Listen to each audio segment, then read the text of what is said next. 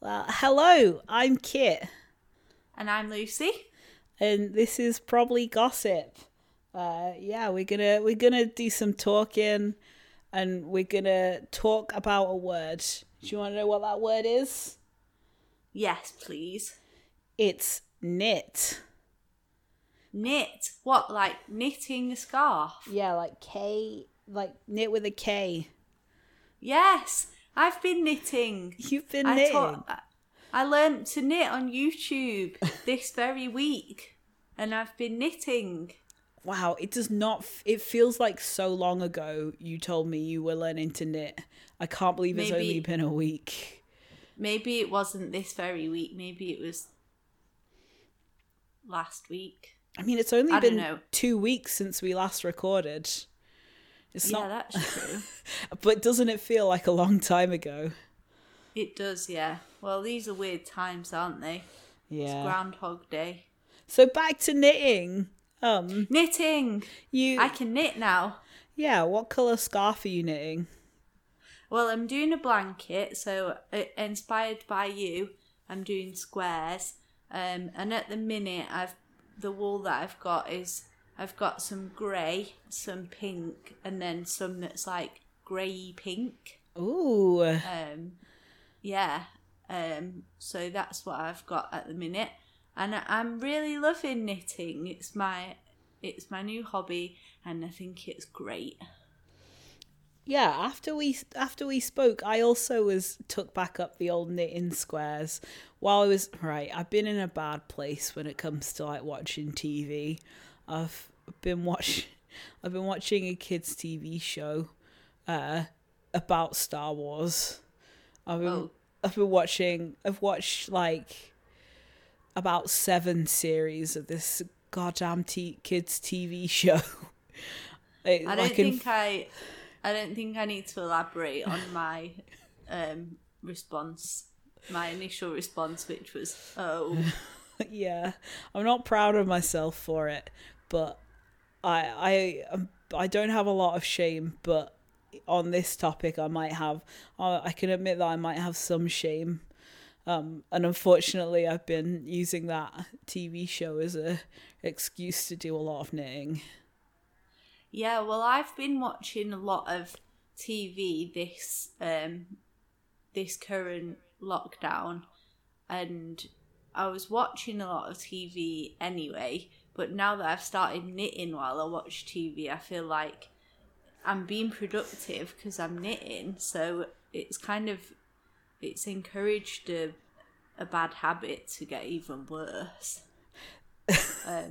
This we started so like happy that we were both knitting again, and we very quickly like broken down into, oh, we're not being productive enough still. Yeah, no, fuck that. It's great. There's nothing wrong with watching TV, and if you knit while you're watching TV, then that's two brilliant things. Exactly.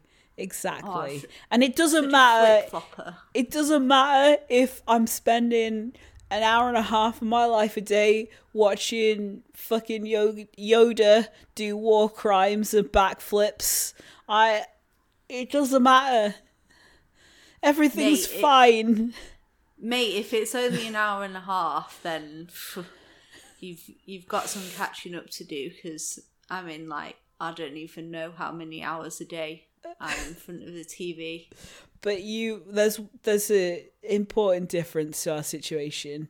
I'm not on semi furlough time. Yeah, that's true.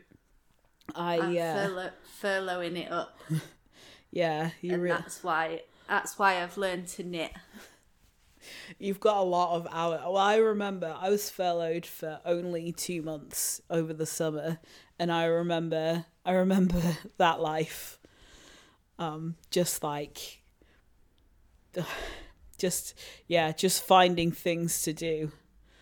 It's there's a like once you get your flat really clean, like there's not really, you're just like, oh, I could like, I Knit. guess yeah, I could like reorganize this thing.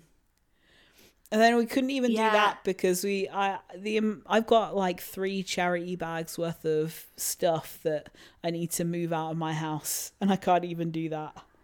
It's just from when I was furloughed. Yeah, I did right at the beginning of like the first lockdown. I rearranged all my cupboards in the kitchen, which was great. But I don't, you can't be doing that every few days. That's like a twice a year jobby. And then I went through at one point, because I've been on furlough for a lot of the last year. At one point I tried on every piece of clothing I own, and like multiple times to see like what clothes I had went with what other clothes. I basically tried on every outfit combination possible, which took like 2 days, even though I don't have that many clothes.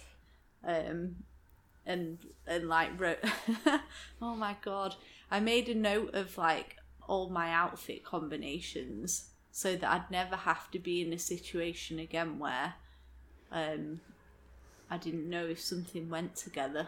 So you're saying you made like a manual version of Cher from Clueless's little computer program she had?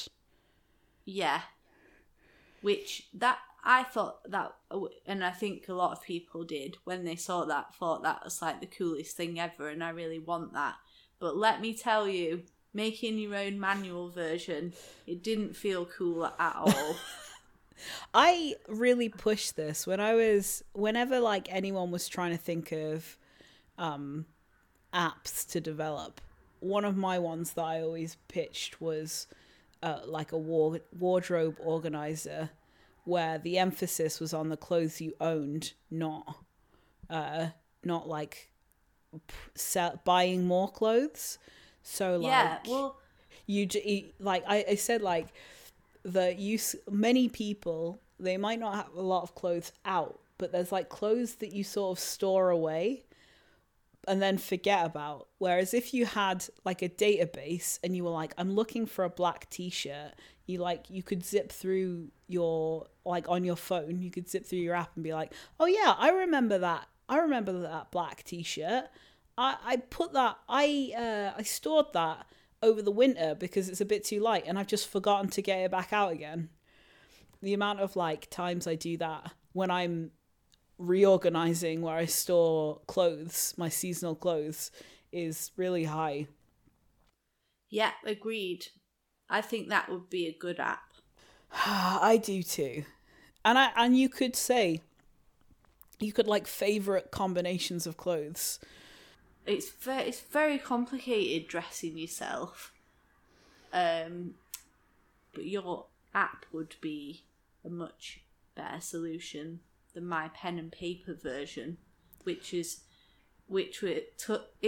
used up a lot of my furlough time, and it was a good way of like going through and deciding which things I didn't want anymore. But I spent a lot of time writing notes, and I've not looked at it since. I mean, that's the problem I find with manual stuff. But then I'm also the same with like bullet journaling too.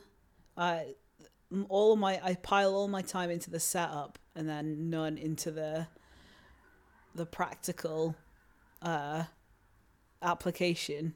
That's why I found when I think both of us are people who like systems, who like creating systems. Yeah, agreed. One of the things that I've found is like I know that the system I need to create, I have to be able to do it on my phone, and I also have to be able to do it on my PC. Like, it has to be both. It has to be very easy to duplicate when I inevitably fuck it up. because like that was one of my problems with bullet journaling. I'd spend ages setting up pages, and then I just wouldn't, like I'd send like half an hour drawing up a weekly diary in my bullet journal, and then I just wouldn't use it, or I'd only use it for one day, and then I would have to do it all over again the next week. Whereas like I transferred my bullet journal into an Excel spreadsheet, and and now I can just duplicate it. I just can't, like, you can literally just clone the sheet as many times as you like. So there are weeks when I don't use it at all. There are weeks where I use it every day. If there's a bit that I don't like anymore, I can just delete it with a single click of a button. And then if in 6 months later I realize that was a mistake, I can go find the sheet that I duplicated it from originally and then copy and paste it back in again. You're so smart. That's such a good idea. Because I looked into bullet journaling, and I spent like probably an evening like just looking at them on Pinterest and wherever. But I never even started one because like I was so overwhelmed by the thought of like deciding what layout I would want, and for that reason that you just said of like kind of there's no back button when you're drawing something on paper.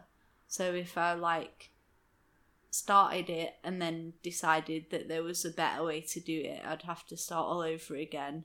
And I mentally talked myself out of, I was like, it's going to be impossible to get it right, to get it to a place where I'm happy with it. So I just didn't bother in the end.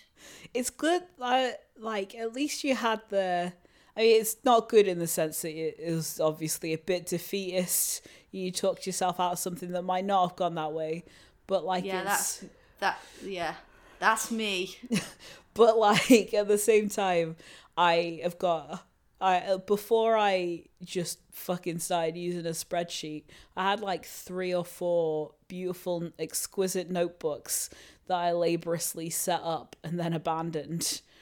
I was just like, whereas you might be defeatist, I fuck up, and then, or not even fuck up, something doesn't work for me, it doesn't fit my process, and instead of being like, and immediately being like, so what will fit my process, I go into the bathroom, I press my face against the mirror, and I just say, you just gotta fucking do better, just do it right.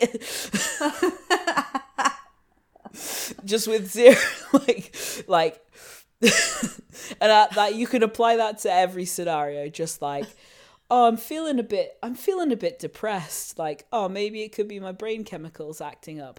Oh, maybe it could be the seasons. Maybe I haven't left out the house. No, I just need to do better. I just need to just fucking stop it. I know how to fix this. There's a mirror in there that needs face pressing up against it. Yeah. I don't think either of us have got the right. We've not got the right answers, have we? So far. No, but we still need to work on our our approaches to these things. But that's how it starts though, is recognizing that pattern, and then you work on it. And I don't think nobody is 100% well-rounded. No one's like got it completely sorted, but I think that the people who appear to have it sorted are just like aware of their foibles and learn to work with them. And yeah, like that that's why. Yeah. Or they're so unaware of their foibles that they're not bothered. Somebody's gonna be aware of. I don't know, maybe that's the case for some people. I think I'd like that. You know that thing of like, would you rather be like stupid and happy or intelligent and sad? I think I'd rather be stupid and happy. You just want a little bit of brain damage. Yeah. I should have. I don't think that's a good thing to wish for. No, but I do, like, I get where you're coming from. I think it's in the same line of thought as when you're like, it's the less extreme version of when you're really depressed and you're like, I don't want to die. I just want everything to pause for like 3 years. Or a substantial 3 years of just everything pausing, of just me not existing, nothing happening, nobody worrying, just a pause button, please. Just want to sink into that abyss for like a decade and then pop back out again. I think it's that. I think it's like it's not great, but also like, who amongst us haven't watched a dog like just scampering around a beach and thought, man, that's a good life. Like this. Wish I was that dog. Wish I was that dog. It is, yeah. But at the same time, the dog also doesn't get to appreciate like the depths of the depths and complexities of human emotion. You have to assume the exquisite suffering. That's the toss up, isn't it? You can be a happy little dog, but you don't like art if you're a dog. You don't like art if you're a dog, and you think of all the other things. It's not just like because the misery is awful. Don't get me wrong, but also like the misery is sometimes really nice. It's a stereotypical one, but it's the least depressing one. The exquisite suffering of loving someone who doesn't return that love, even if you're just feeling it played out through a book or a story, just that like heartbreak. I feel there's something that feels kind of good about it. Oh God, it's too. Oh God, I feel like. Have I opened something up in you here? Yeah, teenagers. Oh man. Hey, have you ever seen the film Coco? Talking about exquisite suffering. I haven't. No. Oh my God, it's really good, and I would highly recommend it. And I watched it the other day, and it made me sob really hard. But it was like, you know, when you watch a film and like you have a good cry, and it's like horrible, but it's nice at the same time. That's my example of exquisite suffering. Coco. That is quite the Pixar film. Yeah, exactly. So deep. I love art so much. I feel like you've got to retract that noise you made when I told you I was watching Yoda do backflips for an hour and a half a day. Yeah, that's true. No, it's good though. That's just something that I've kind of decided recently, is that I need to, because every time I watch like a Pixar film or like some animated film, I really enjoy them, and yet for some reason they're not something that I would be like, oh yeah, I'm a bit like, I really love Pixar, like I'm a big fan. But I think I am a big fan, but I just did, like, I'd never let myself realise it before. So I'm gonna embrace the fact that I'm a fan of Pixar, and I'm sticking with it. Coco, it's really good, and it's the epitome of what we were talking about. Emotional emotions. Yeah, it's the bittersweet of complex human emotions. Yeah, it's boiled succinctly down into a beautiful animation in the Pixar film Coco. I'll put it on my list. I hear good things about it. I've only cause like I watched Soul yesterday. Oh yeah, I haven't seen that yet. So I'm back on the wagon of watching new movies. Now I've finished watching all of Star Wars Clone Wars. I'm back on. Have you seen Up, the Pixar film? I haven't. Right, well, don't watch that because that's too sad. That tips over. It wasn't enjoyable crying. It was just absolutely heartbreaking. I have a feeling that I wouldn't feel that way. I love really sad movies. I watch a lot of I love despair. I love feeling despair in the same way that people love to feel like scared in horror movies. I don't mind. I think there's something, and I don't really know where it comes from, but there's something about sad stuff involving old people that I cannot handle. And Up and Coco both have that, but I don't know. Maybe I was just in the wrong. Maybe it came to me at the wrong time. But when I watched Up, I was like, why would they do this? This is awful. I know exactly the bit that you're talking about. I do. And I've never watched it since. and that was the episode Knit. Thanks for listening.